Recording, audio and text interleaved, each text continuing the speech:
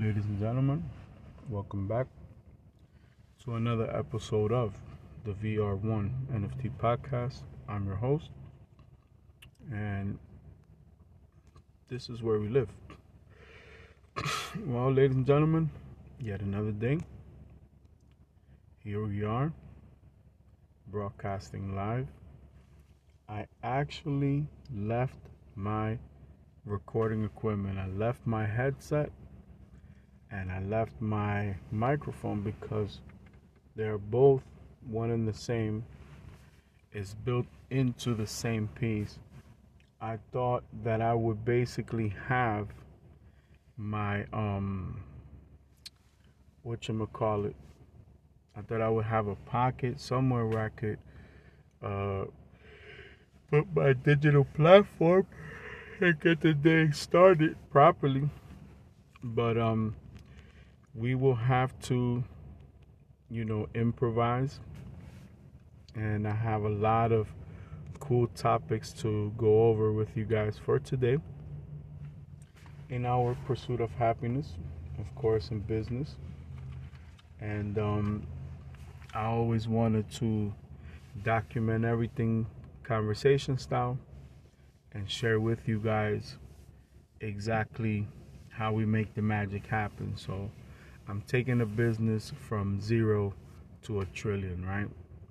Well, yesterday I found myself falling asleep early. And I'm sorry, late. And what ended up happening is that I reached out to a lot of key people in the music industry. The first person I contacted yesterday was Miss Deborah A. That is the rapper known as Waka Flocka Flame's mother, who has her own entertainment company. She handles management. And the second person I contacted was Damon Dash, whom I have not reached out to since 2016. So we're talking about 7 years ago, right? We always say in Dominican numbers is 8 years ago. But in a way, I want to explain why I had to reach out to them. Well, basically, I have a plan, right? And in this plan, there's a process that is currently in development. So I need more of the resources and more of the insight of these two individuals in order to broker my deal, because my deal has a lot of sequential steps along the way, right? Like stipulations, like, okay, we achieve goal 1 and then we can move on to goal 2.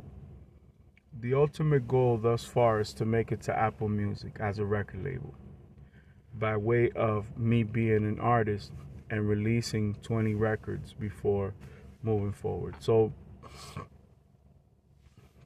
long story short, in a sense, I would be using one of these, person's insight in order to navigate that final field. And they, handling management, have a huge incentive because management could be anywhere between 15 to 20% of overall revenue streams. So very quickly, we are going to do a module today. So we're going to be learning today. Please log on to mindtools.com, our sponsor of the day. Let's go to leadership skills. And let's go into leadership styles. Okay? That way we have a module kind of queued up for you guys. So we'll be able to kind of go more in depth. So let me give you some background on Ms. Deb Antony. She is an entertainment manager and the founder and CEO of Ms. A Entertainment. She rose to fame for breaking the careers of several high-profile artists such as Gucci Mane, French Montana, and Nicki Minaj. So this will be a potential addition to her catalog from the perspective of potentially managing me. Now, the thing about her managing me is essential because the category that I'm here to suffice is a very crucial category that is not currently a part of her portfolio. First and foremost, the artists that are slotted to compete against my brand or my music are the three most influential artists, which is Kanye West, Drake, and Bad Bunny. So I have a clearly identified parameter of, exactly what we need to do. Now, first of all, in her roster, as far as work ethic, Gucci Mane has a huge catalog, and props to him for that. He's done exceptionally well for himself, and props to him for that. But the biggest artist, other than her son, which is also a huge artist, as far as accomplishments and outreach, French Montana is one of those elite artists, right? But Nicki Minaj is international. That means that she is in her own category, and she is essentially in her own lane on many different aspects.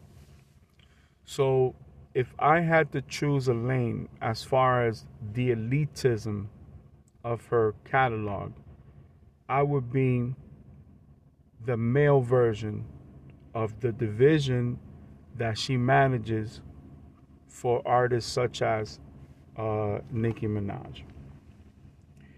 So this is critical because you have to understand many elements about my project to even consider if this is something that, let's say management would want to undertake. And that's what we're going to discuss today, and why we're going to do a module based on leadership skills. Because what we aim to do today, what I aim to share with you guys, is why I'm seeking this type of brokerage firm, whether it's direct management or there's situations where, a person could walk into a label and basically put a deal on the table and secure a contract. So because I have my lane defined, and as a matter of fact, shout out to Nas, because I wrote to Nas yesterday as well. He was one of the first artists that I wrote to yesterday. I need to make sure that I place my project in the hands of the proper representation. And the main reason is because of what I bring to the table. When I spoke of Nicki Minaj, and we're speaking about her being international, right now there is no bigger avenue or bigger lane than the Latin market, which is predominantly dominated by Bad Bunny because of certain stipulations, such as the fact that Bad Bunny has a ridiculous agreement where he keeps 90% of his income. Now, I need you to take a quick second to understand what a 90-10 split means. Because in my joint venture with, for example, United Masters, I'm in the same 90 to 95% range as far as owning and being able to collect my mechanical royalties and everything else. Now, Miss Deb, for example, does not have an international star that is male, and I would be that artist. Number two, on top of everything, I am a Latin artist, which would create a completely different dynamic for example, her franchise, or what she will be able to bring to the table. So because of those things, I'm able to bring something to her that is not currently in her portfolio. And this is the main advantage that I would have as an artist, right? So the main stipulation, and what we're also going to be discussing, is the fact that I reached out to a few of my childhood friends that were essential people or essential members of the start of my career. So, long story short, I reached out to a friend of mine that I call JL. He's an artist who became a producer, whom I worked with in the very beginning of my career. Him and another friend of mine basically started a production and promotion company that turned into digital marketing and management.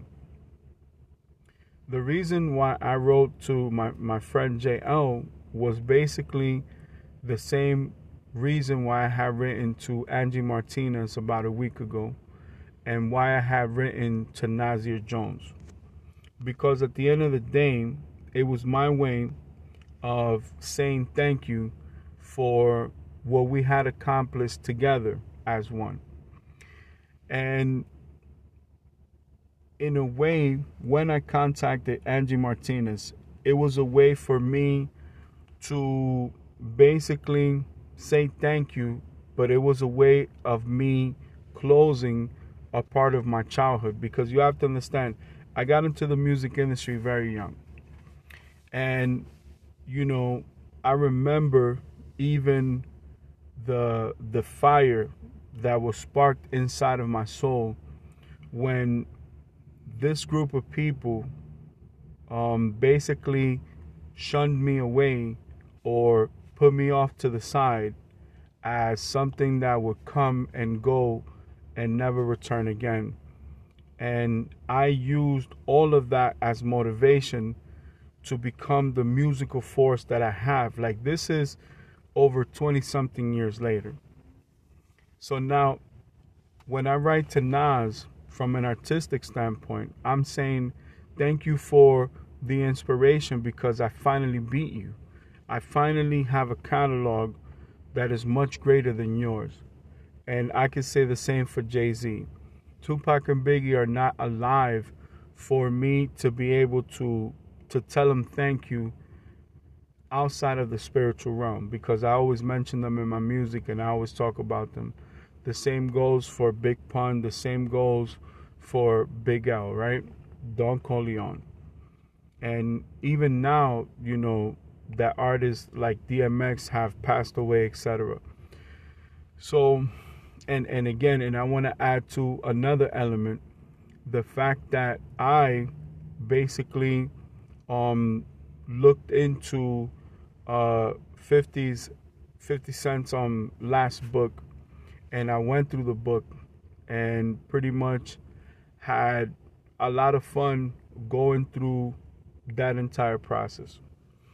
So, without veering off the topic, when I reached out to Miss Deb, I literally told her that I trusted nothing and no one in the music business or the music industry.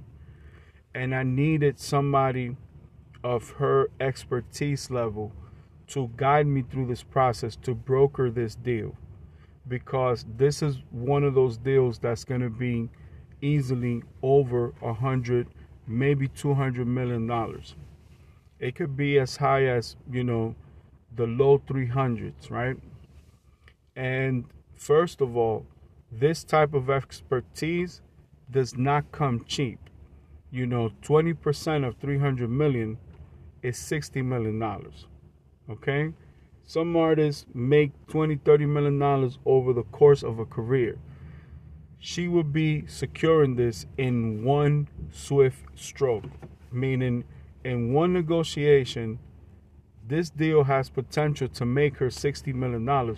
So you have to understand from a business standpoint, as much as from a human being standpoint, I respect the fact that she's a beautiful woman and she's a excellent entrepreneur and all these beautiful things come into play.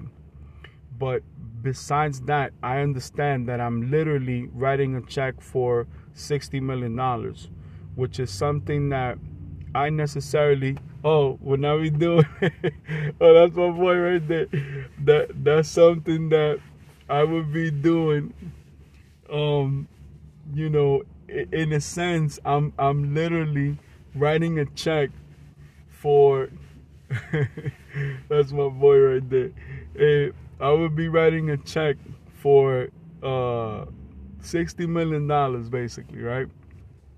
So I have to take the opportunity as such, right? So long story short, I basically am thinking about this when I'm reaching out to this person, right? So as I'm reaching out to this person, I'm basically thinking that in the back of my mind. At the same time, I'm looking at her as a motherly figure because I have so much respect for her. And I know that for a woman, it's not easy to break into the music industry and maintain herself the way that she has. So like, I would want to give her the opportunity. I would want to give her the insight to actually secure the actual deal, because if there's anything that I trust is a woman in business.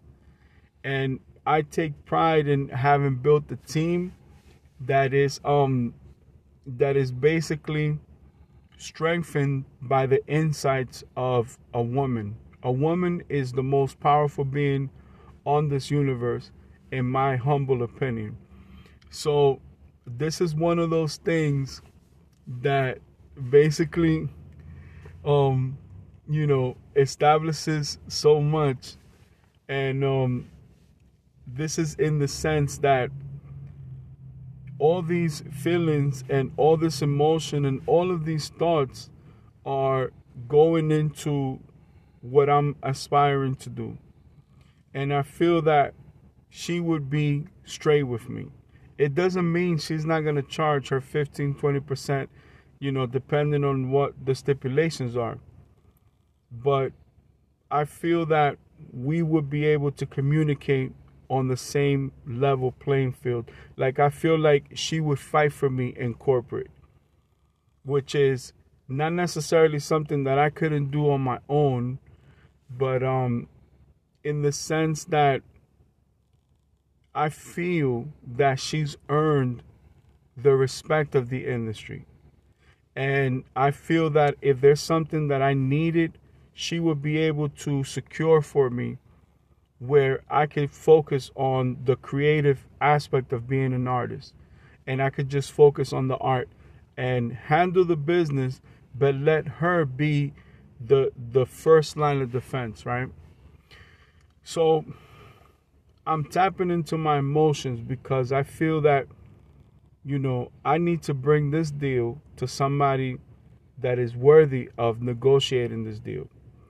And I honestly could not think of a better person to bring to the table, and she would be the person to actually be able to do that, right? So, long story short, I wrote to her and I voiced my opinion. I said, listen, Miss Debbie, I don't trust anyone. You know, I have a huge project. If you're interested in management, in managing this project and managing me, you know, let me know. Now, I still want to call the corporate office. I'm still going to send a formal written proposal, correct? But the more I prayed on it, the more everything told me like, yo, Miss Debbie, she could hit it out the park. Like, she will be the number one agent for management once we close this deal. So what qualifies me to be able to reach out to a manager of her caliber to broker a deal and not just walk me into the record label, but like be an active part of my career? And I told her, I said, Ms. Deb, I have a catalog of over 3,000 songs.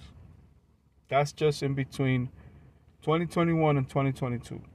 But for 2022, I released over 2,000 records. So without going into too much detail, I pretty much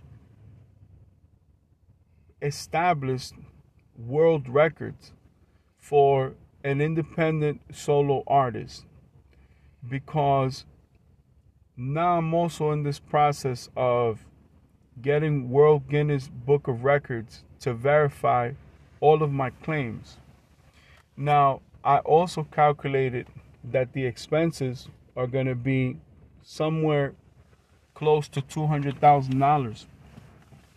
And this process is going to take 8 to 9 months. And you know that 2023 is a very important year, because I have been planning for 2023 for the last 2 years.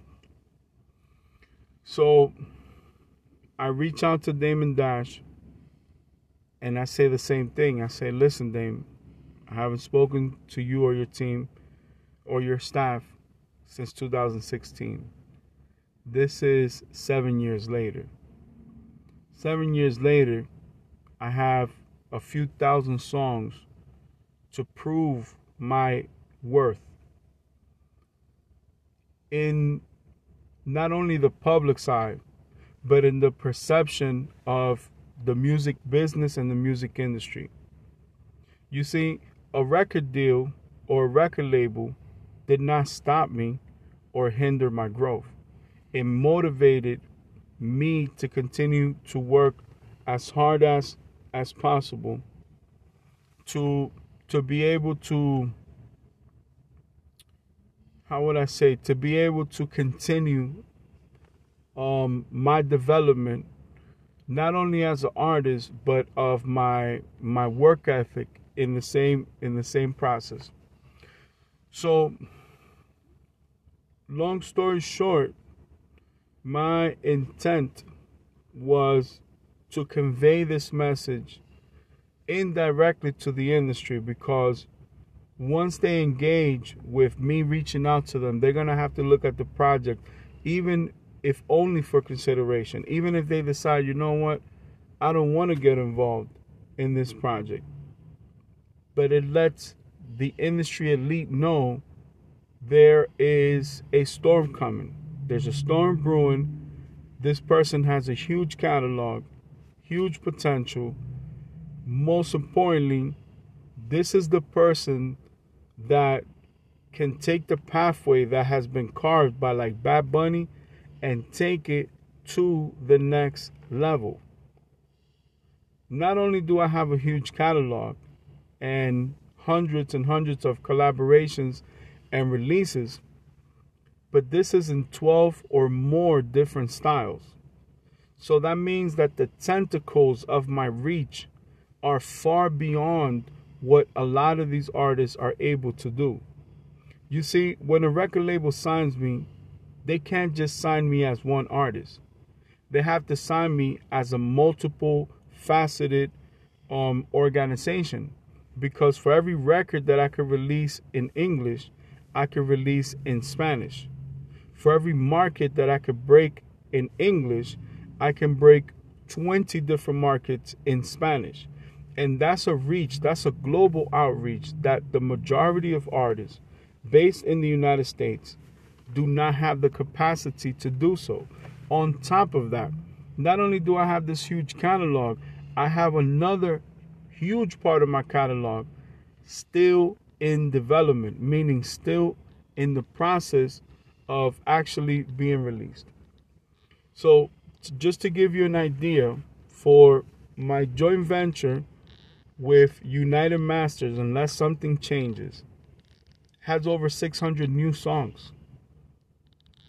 What I'm trying to do with all the, trade schools and art schools and everything dealing with fashion and apparel and modeling and, everything that deals with arts, crafts, film, cinematography, digital art, audio art.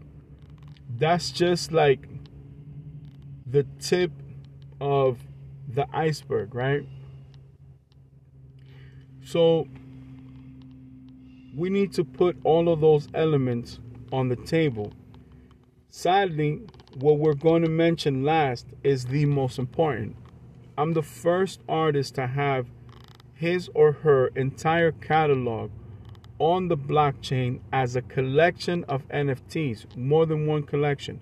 Over 200 million already in circulation, and already with several million in circulation for the newest collection for 2023. So we have a collection from 2021, the first, a collection from 2022, and now the beginning of a collection for 2023, which I actually held back from releasing so many projects while we negotiated this situation, because it wasn't until I went through the catalog that I realized, wait a minute, we have some world records here. We need to stake the claim to our accomplishments, because we cannot afford to wait 2 years if, the time frame looks like 8 or 9 months from now. Well, we're already in February. So 8 or 9 months is October. That's towards the end of the year. That's towards the fourth quarter of the year, where most labels are going to be financing most of their major releases. So everybody is going to be extremely busy for the fourth quarter of any year, but especially 2023, because we have an election coming up in a year's time. So it crunched the time frame with what I was trying to do, because my entire intent of going on the worldwide tour was to increase the value of the catalog and increase my market penetration, the exposure of the actual music. And with the byproduct, which is the money that's generated, use that capital as venture capital to invest into other businesses that would sustain my system all over again. So it's the investment that continues to invest. It's the gift that continues to give. Now, throughout that process, once we realize that we have World's Guinness Books of Records, we understand the dynamic of, once you establish, out of the hundreds of records that I broke or established by myself in one calendar year as an artist, all organic, none of this was aimed for. It wasn't designed that way. I didn't say, yo, I'm going to go break these records. I just worked my ass off. And I'm happy. I'm so happy that I broke and established those records that I have no intent of ever breaking those records. Like, I can close the chapter of my underground career completely satisfied with everything that I have established, because I did not hold back any punches. I didn't leave anything on the table. I fought the entire 12 rounds of the beginning of my career. I fought the 12 rounds of the development years of my career. I fought the 12 rounds when I learned the business in the music industry. I fought the 12 rounds when I applied myself on the business end. I fought the 12 rounds when I applied myself on the artistic spectrum, my work ethic, everything that I wanted to do. I went completely 100 million% into it. And the byproduct is the catalog, because you have to understand, my catalog doesn't just start in May of 2021. I have a catalog that spans all the way back to 1994. So from 94, which is something else I explained to my friend, from 94 to 2012, I have another 500-600 songs. From 2012 to 2017, I have another 500-600 songs. It wasn't until after 2020 that I was in the zone, like, okay, I took everything that I learned and I became the most efficient, effective machine of music creation. So now I have to pause my tour. And it's very simple. I'm booking shows at X amount of dollars because I understand that I'm minting the NFTs that will be sold in my performances with the inclination that I'm going to release these 600 new records. Well, that changes because as you perform and as you open new markets, your exposure increases. The brand awareness increases. Therefore, the demand actually goes higher, thus allowing me to compete at the label exec level, because now I can release records from the new catalog to compete with the new generation. But there's a problem.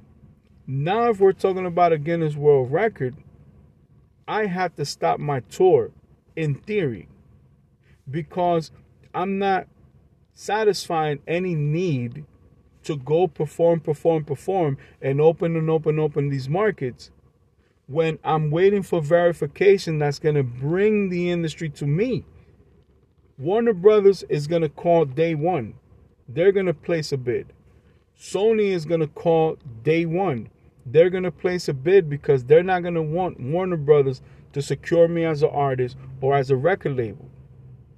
Universal is also going to place their bid because Universal is always playing catch up to Sony and to Warner Brothers. Sony probably has the biggest catalog because they have so many artists, including artists in the Latin market. So what makes you think Warner Brothers does not want the power piece on the chessboard to be able to do the same?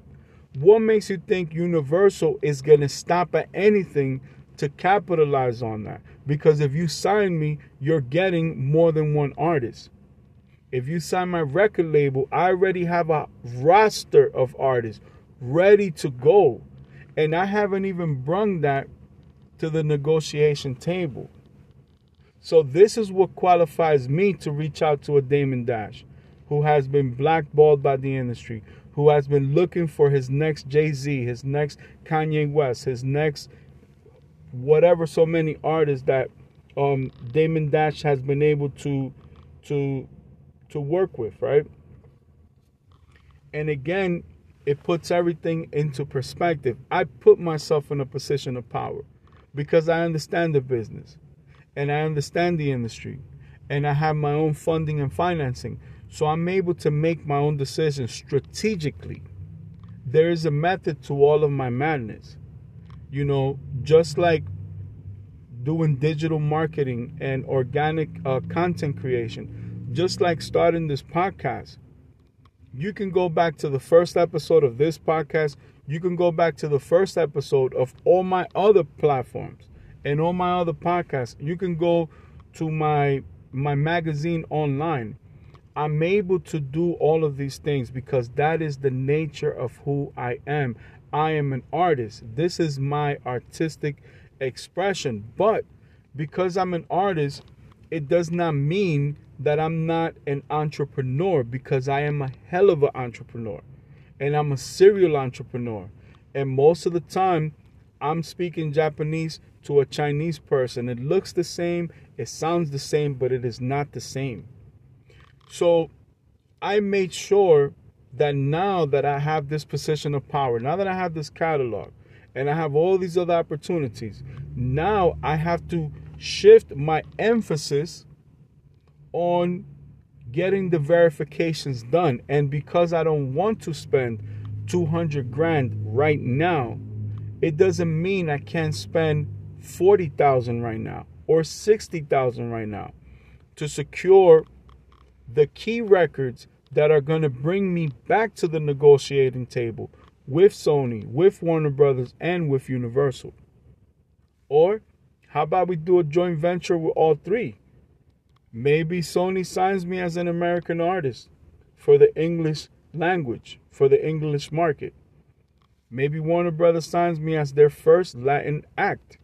Maybe Universal secures the label deal for the talent that I have. This is the magnitude of this deal. So when I'm reaching out to Miss Debbie, not only in my mind am I calculating, well, we have a deal worth at least $300 million. She's getting 20%. That's $60 million.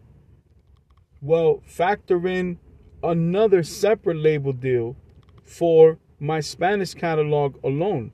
Factor in another deal for distribution for the label. Factor in the fact that I already have Apple Music on the wing. I already have a 95-5 split, which is 5% better than Bad Bunny's deal with United Masters. And all United Masters needs is for an artist to have marketing and distribution in place outside of their system. Also consider the fact that all the producers on there, my goal number one is to do the entire catalog. I would not want to work with United Masters or sign to United Masters for even a year if my goal and intent was not to do the entire catalog. I leave United Masters, I'm leaving with that entire catalog. And that's yet another record. Just like when I became the first to launch the NFTs on the blockchain. Now I have the biggest catalog in one calendar year. The same is going to be true for 2023. I already have this outlined. Even my succession plans, right? The 200 records I'm going to release next year. And then the 100 records that are coming out in 2025. And by 2026, this will all be in the history books. This is what I'm working with right now. This is the 2nd of February, 2023. Well, depending on what part of the world you guys are in. So this is everything that is pent up inside of me as I'm strategizing this. One of my biggest challenges is explaining this to my loved ones, to my family members, to my business partners, to everybody involved in my company. Above that, fighting for what I believe in through the music industry, for the music business, understanding that my mind is so clear and I would not settle for 1 penny less than what I'm entitled to and what I'm worth. Mind you, this is step one. This has nothing to do with the film catalog, because I also write movies and I also write books and I also write comic books and video games and poetry, and there's so many other things like apparel. I'm also into that business as well. Franchising for different type of foods.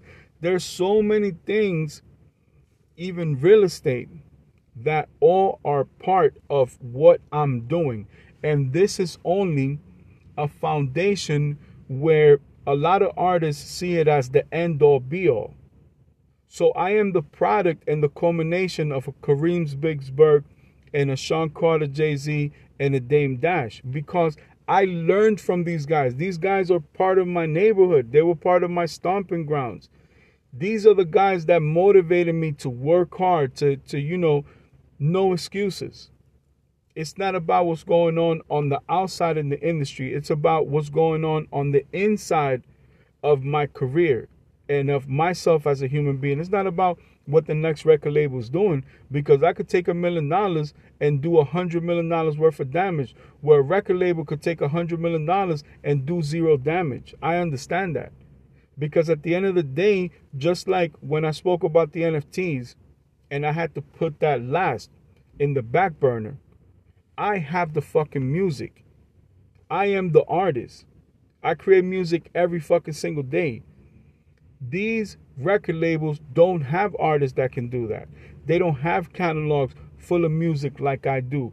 All of those records, I have hits after hits after hits. I could change the dynamic of the records I don't have the clearances to for the production side. The record label has a challenge. They can either go get the rights to those records and re-release those records, or we can get all new talent and re-release new versions of those records. They're fucking hit songs. I could fucking make a Christmas album full of hits. I could make a fucking Valentine's Day record full of hits. It doesn't matter. I can package it for St. Patrick's Day. I could package it for fucking Labor Day. I could package it for President's Day. It doesn't matter. So, understanding this dynamic, this position of power, what can I do better than to reach out to what I believe is the best up until this point?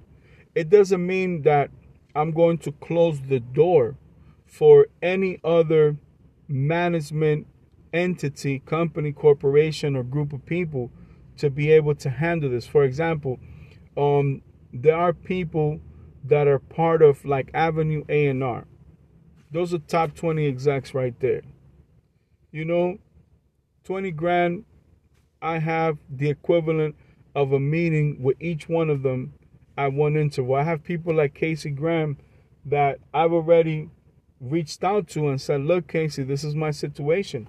Because my situation is unique. This is not this artist did this and this artist didn't do that. And this record label did this and this record label didn't do that. No, the catalog is already there. I already have the fucking diamonds and the gold in my hands. Now is, how do we proceed? How do we proceed in a way where we're shaking down the industry, we're destroying the industry because we already established a new avenue, but presenting this in a way to the music industry and the music business that is not a way that is offensive, that is not belittling what anybody else is going on, because we are technology based.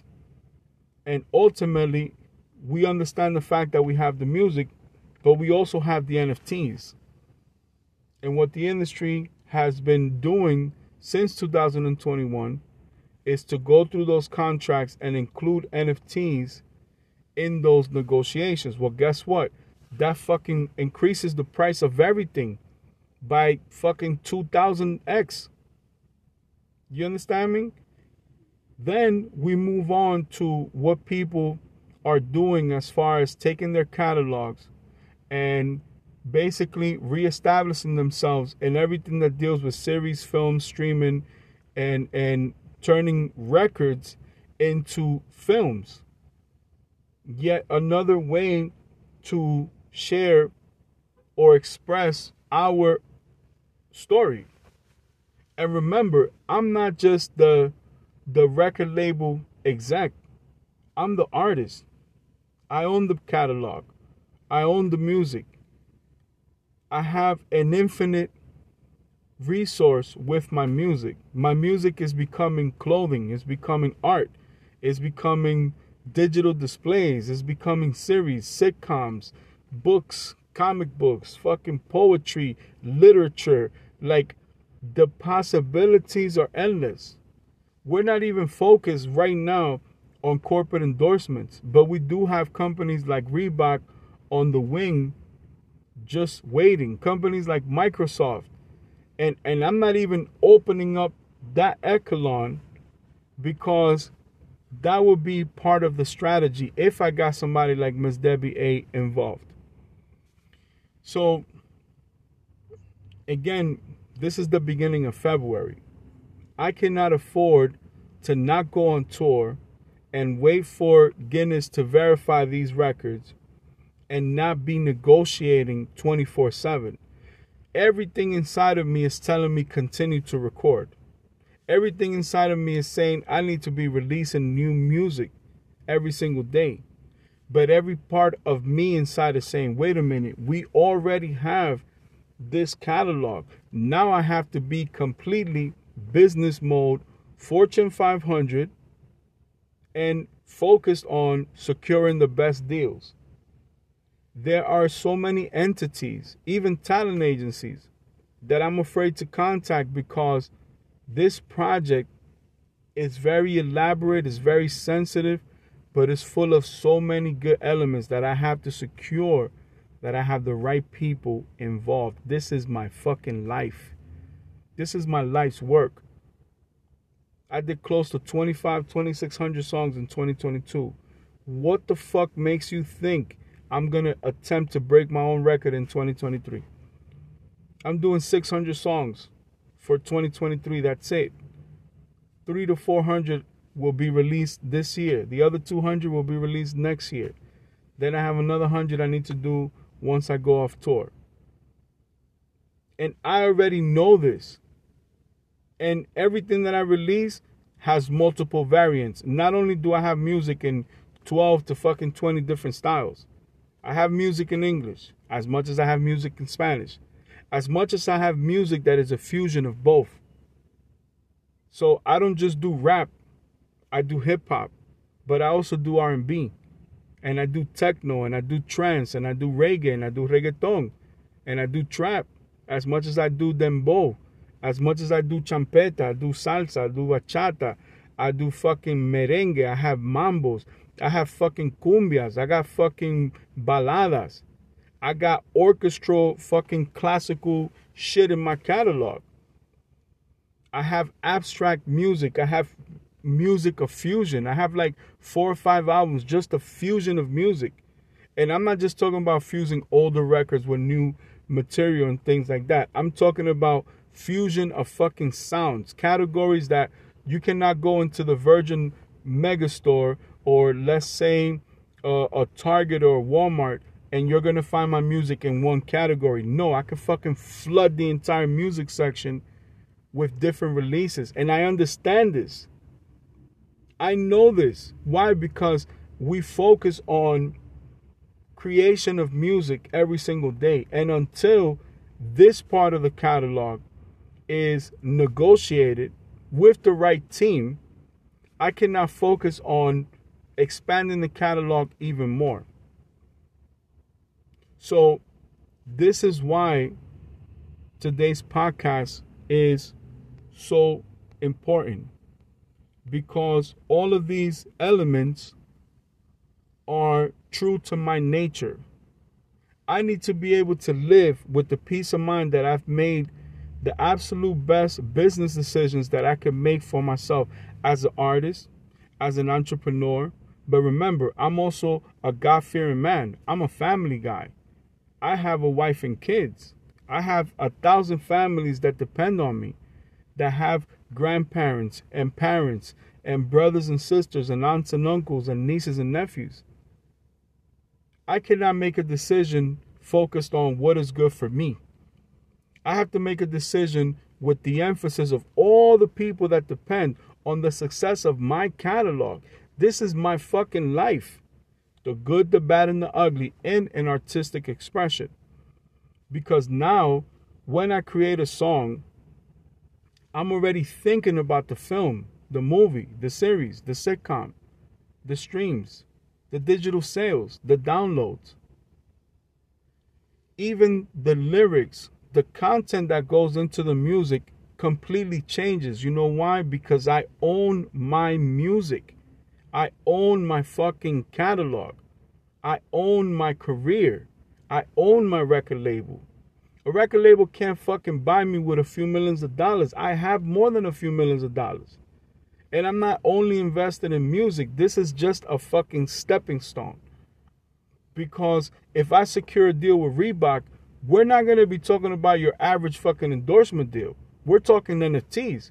We're talking interactive metaverse type of shit.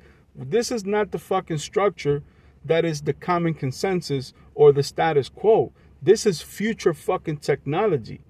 And I understand the power of this future technology, yet I need to build a bridge between the people that don't fully understand it.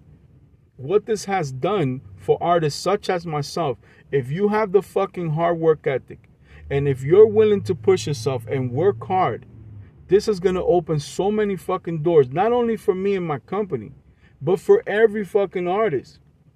The situation is finally fair. But everything has its limit. Tom Brady announces his retirement yesterday. I've been telling him to retire for 5 years, even though he's my favorite fucking player. But I had a business class that I taught and a conversation that I had 2 days prior to that. So I'm very surprised that he reached the conclusion, because me, as a very close friend and his fucking #1 fan in the whole globe, I'm like, he finally gets it. And I use Kobe Bryant as an example, who's another one of my fucking favorite players of all time. Kobe didn't leave nothing on the table. He gave you the fucking absolute best that he could have given you in the short amount of time that he was on this fucking planet. I've done the same with my underground career. Even though I have the desire to continue to release music to all of you guys, I understand that that's it. This is the beginning of a new catalog. I cannot move forward unless I negotiate the best fucking possible deal for what we've already established. This is the culmination of the last 25, 26, 27 years of hard work. I'm only 40 years old. I've been doing this shit since I was 11, 12 years old. I got a major deal opportunity at 16, 17. So for me, it's still yesterday, because I never stopped developing my craft. I never stopped working on the business. I never stopped educating myself. I never stopped investing my money. I've made millions, I lost millions, and I made millions again. And I understand that it's a cyclical. It's a cycle, just like in real estate. I told a friend of mine, we're talking about the hair care industry. And I said, do you remember when most of us were multimillionaires just in this industry? He's like, oh man, I don't remember. Well, there's a problem with that. You missed the fucking bus. But there's also great news in that. The new cycle is coming now. Let's take a break and come back with our second segment. So, in continuation, I, as a human being, have to process all of this, right? For the simple fact that these decisions have to be made. I even reached out to Patrick Bet-David and everybody at Valuetainment. Shout out to all of them. Because as an educator, this is one of my mentors and my motivation. Shout out to Manny Koshman. Shout out to Kevin Pathright. Which, again, with my other business partners, we're constantly talking about it because, that's another business venture that I'm involved with, right? So, again, when you calculate the deals for streaming and for original content creation, I mean, these are championships. These are home runs. These are things that are not the common consensus in the known normal, right? The common consensus of what the industry is, what it can be, what it was, but more importantly, what it will be. Because this technology is not going anywhere. This is only going to become more powerful. So how do you talk about something that deals with the future with somebody that's not a time traveler like myself? That is not a visionary, that can't see further than today or this year. They can't see 5 years from now. So if everybody was impressed with the $45 million deals or $50 million deals of 2021, how are they going to understand a $600-700 million deal 5 years from now? It will be the common ground. Now, you only get to be a pioneer once. Once you break through, you break through. But then the industry adapts, things shift, things change. And then a new innovation comes in and everything continues to grow.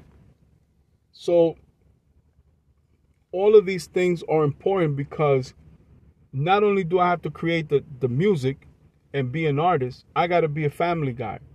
I got to be diversified in my investment portfolio. But then I have to also be a shrewd negotiator. I know what Tom Brady is worth. I know what Michael Jordan is worth. I know what Kobe Bryant is worth. And I know what Venom R1 is worth as well. And I'm not going to settle for anything less. So if they signed these artists last year for $40-50 million, automatically this year my value increases. But then we're talking about breaking into a genre that is 12 times bigger. So guess what? That's another opportunity. That's another negotiation. That's another deal. I may have different management in place to negotiate that deal. Like the company that manages Bad Bunny as an example. If they secured a 90-10 split for him, they can negotiate a 95-5 split for me because I already have it with United Masters. I got the deal with Apple for the label on my own. But like with every agreement, with every new business partner, now I have to deliver on what I'm actually requesting. So pretty much that's what it comes down to. Like, my career has always been in my hands. What makes you think that now that everything is on this high echelon that's going to change? At the same time, I know the power of three. I know the power of having three strong people represent my brand and fight for me as hard as I know I will fight for them. Because, for example, Ms. Debbie A, shout out to you, Ms. Debbie A. Once again, she negotiates this deal. And I have all these other deals on the table. I'm going to go as hard for her in these 12 other negotiations as she's going to go for me for this one negotiation. So now her business expands and explodes on a different level. And guess what? I spearhead that movement. I get to be the first international artist. That's a male. That's the Latin diversification for her portfolio. So I have to cherry pick the people on my team because I plan to be in business with these people for the rest of my life. And it's not just because I'm Jewish, but it is common consensus. It is well known. When people make money with us, they love to make money with us because we're always making money together. When I make money, a lot of people around me make money. And guess what? They want to make more money. So more deals come to the table and things continue to grow exponentially from within. Because if you secure a deal for apparel for me and my company and my brand, and I'm able to broker a deal for footwear, well, being that I have this rapport built up with you, why wouldn't I entrust you to say, you know what? Would you like to expand and diversify your portfolio? Would you like to handle this footwear contract deal that, you know, you're very good at apparel? Do you think you can add footwear to your portfolio? What about accessories? What about, interactive? And it continues to grow. You see, 20, 30, 40 years ago, artists didn't have these incentives. They didn't have to think outside the box. They didn't have to focus on so many elements. So even the quality of the music has changed for the better in the sense of connectivity. There's 8 billion people on earth. There's no way every artist can sell 20 million records. You telling me we're going to have 1 billion artists? We may have 1 million. And I can see a future where we have 20 million artists, but not 20 billion. One thing I learned from one of my mentors, and I'm going to close with this. We'll move on to the module. My mentor used to always tell me, everybody does not want a BMW. Everybody doesn't care about a BMW, and it's the truth. Some people want a Bentley, some people want a Rolls Royce, but some people want a Toyota Camry. Some people want a Mini Cooper. Some people just want a Jeep. Some people want a fucking Ram. Some people want a truck. Some people like boats. Some people like aircraft. Some people like to fucking, they like to do mixed martial arts instead of exercising. Everybody's different. Out of 8 billion people in the world, I don't see more than 100 million being diehard artists. Just calculate how many doctors there are in the world. Do you think you have 1 billion doctors? No. If we cannot coexist where there's less than 1 million fucking doctors and 1 million lawyers and 1 million stockbrokers and 1 million fucking engineers, you know what I'm saying? How are we gonna coexist when there's 100 fucking million artists? Where every fucking country has their Daddy Yankee. And every market has their fucking Celine Dion. When all of us on this fucking planet Earth, eventually, if we don't have a digital platform, we will have a digital platform. If we don't have a digital platform that's portable, maybe we'll have a digital platform that's stationary. But the technology is not slowing down. The technology is not being minimized. People are not decreasing their use of this implementation of all of this technology. People are incorporating it because they're expanding the horizons of their time output, because it comes back down to time. And just like an NFT is you freezing a moment in time, it's the same with everything else. People go on a jog and they go to the gym and work out and listen to a fucking university class. So they're getting an education while they're nutritioning their body and getting a hell of a fucking exercise. They're maximizing their time. By the time I go to my office, I've been trading stocks for about 4 hours. I've done my entire educational series, my psychology series. I fucking put in all my investments for today and for the rest of the week and maybe for next week. I've done the podcast. When I'm in my office and I'm writing the articles for my magazine, I'm reviewing everything. By the time I get back home to my home office and my home studio, I'm recording music. So as soon as that's done, that shit is being marketed and promoted organically through digital marketing. Then I'm teaching a class on it. So I'm relearning everything that I'm relearning, and I'm sharing everything with you guys all at the same time.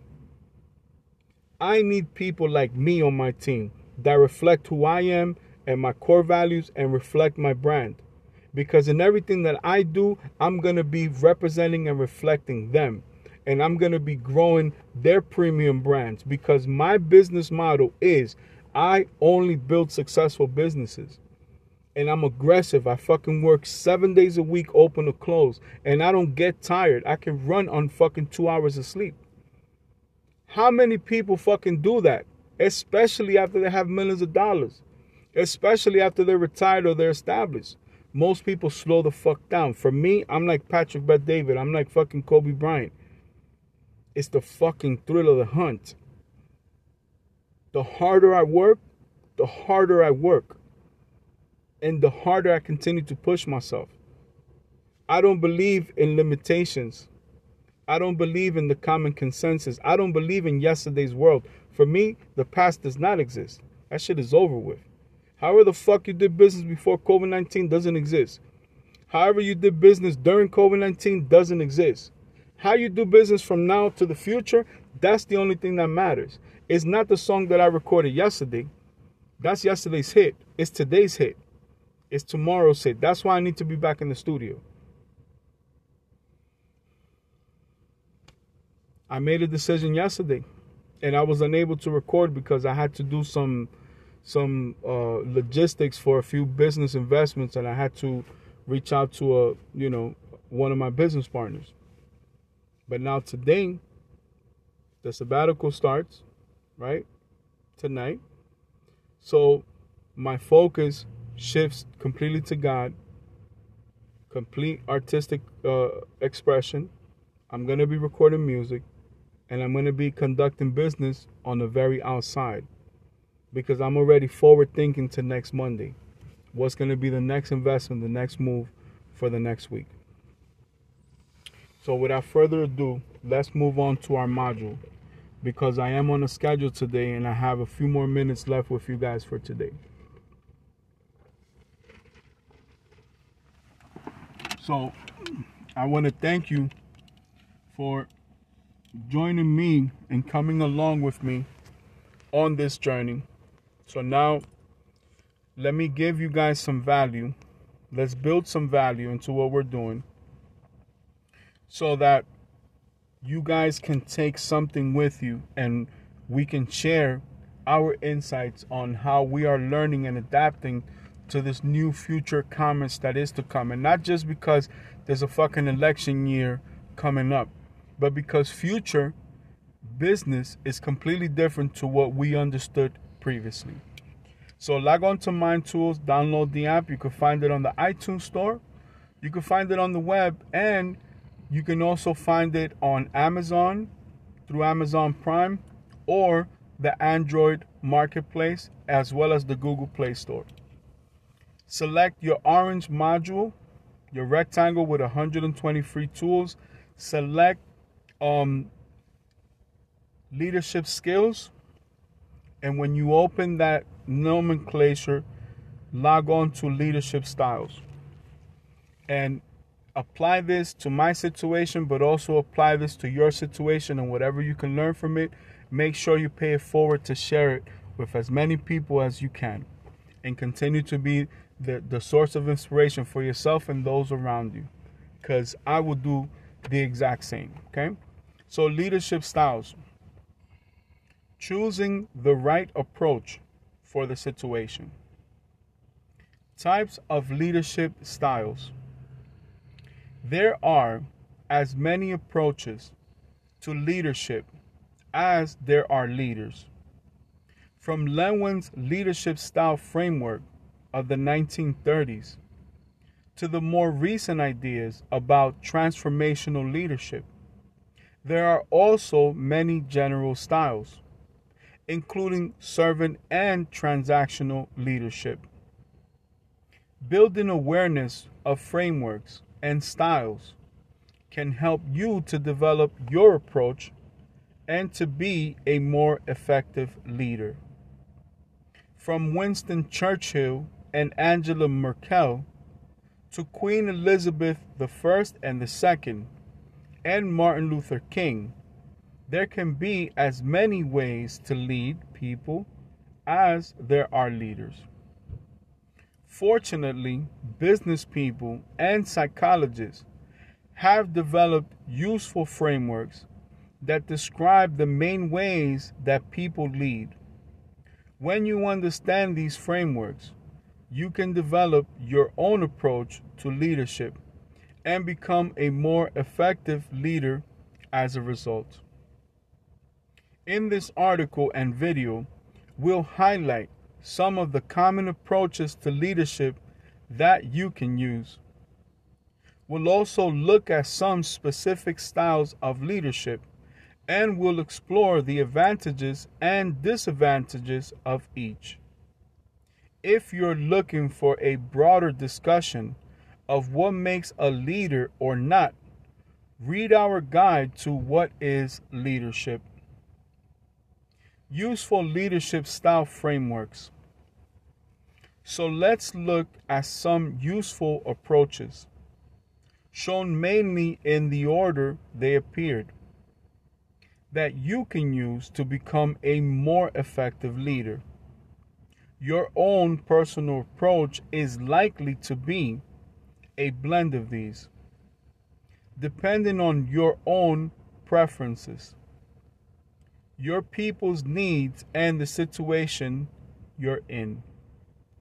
Lewin's leadership styles.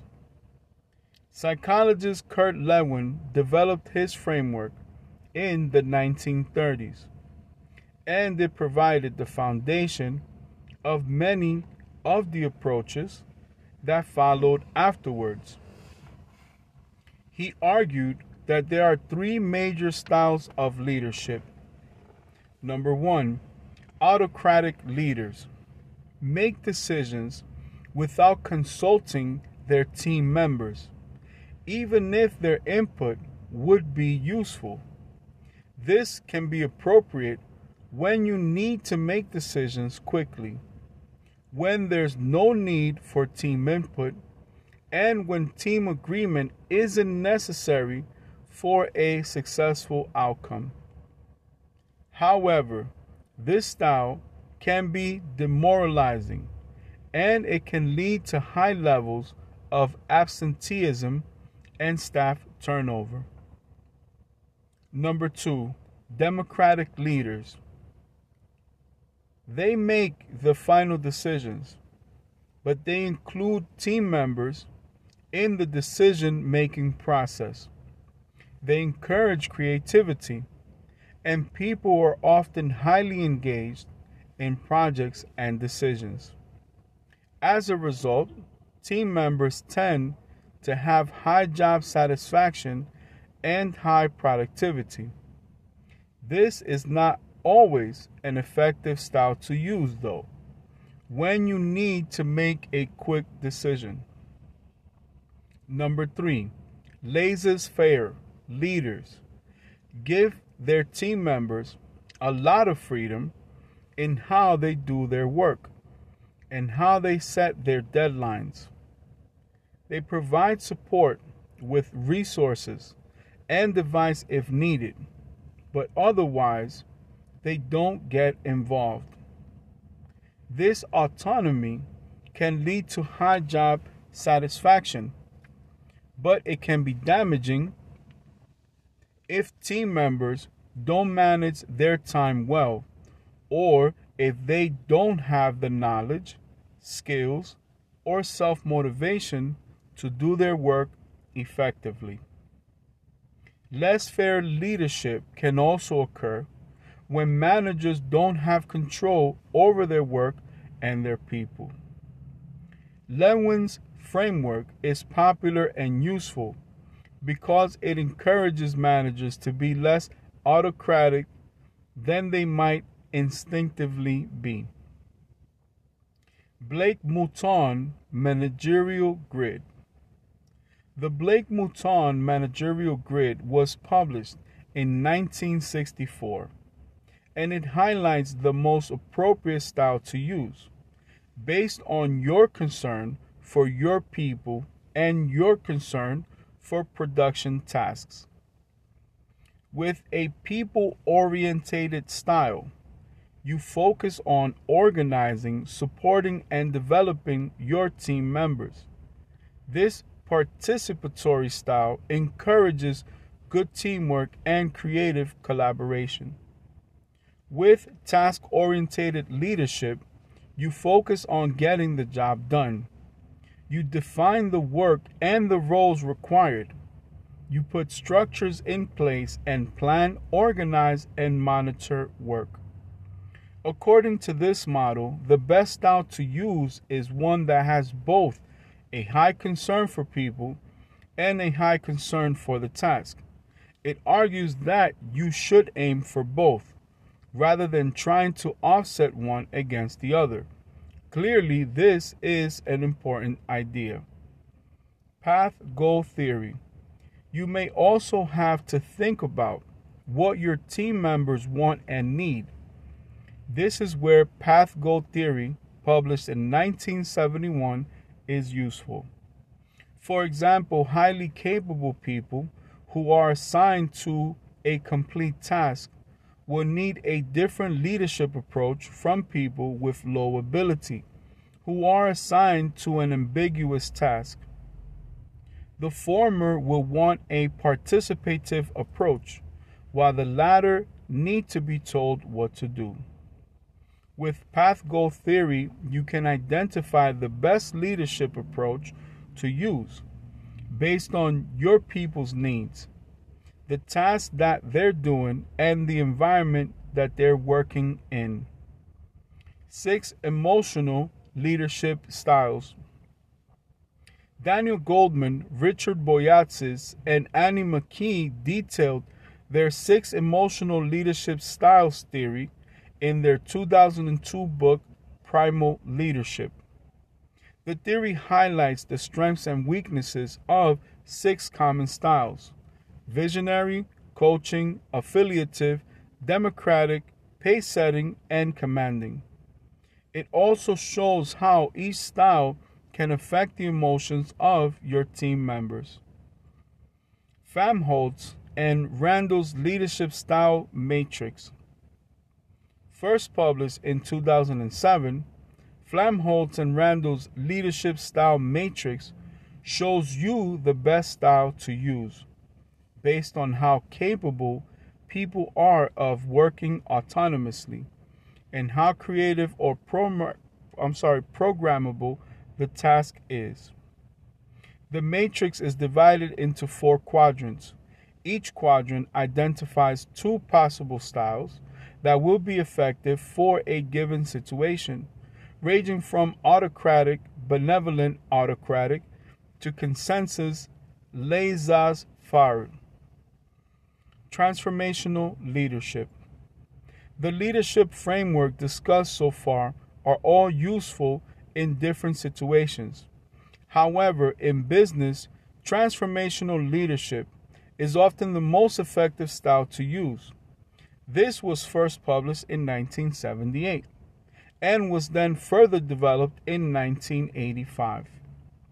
Transformational leaders have integrity and high emotional intelligence.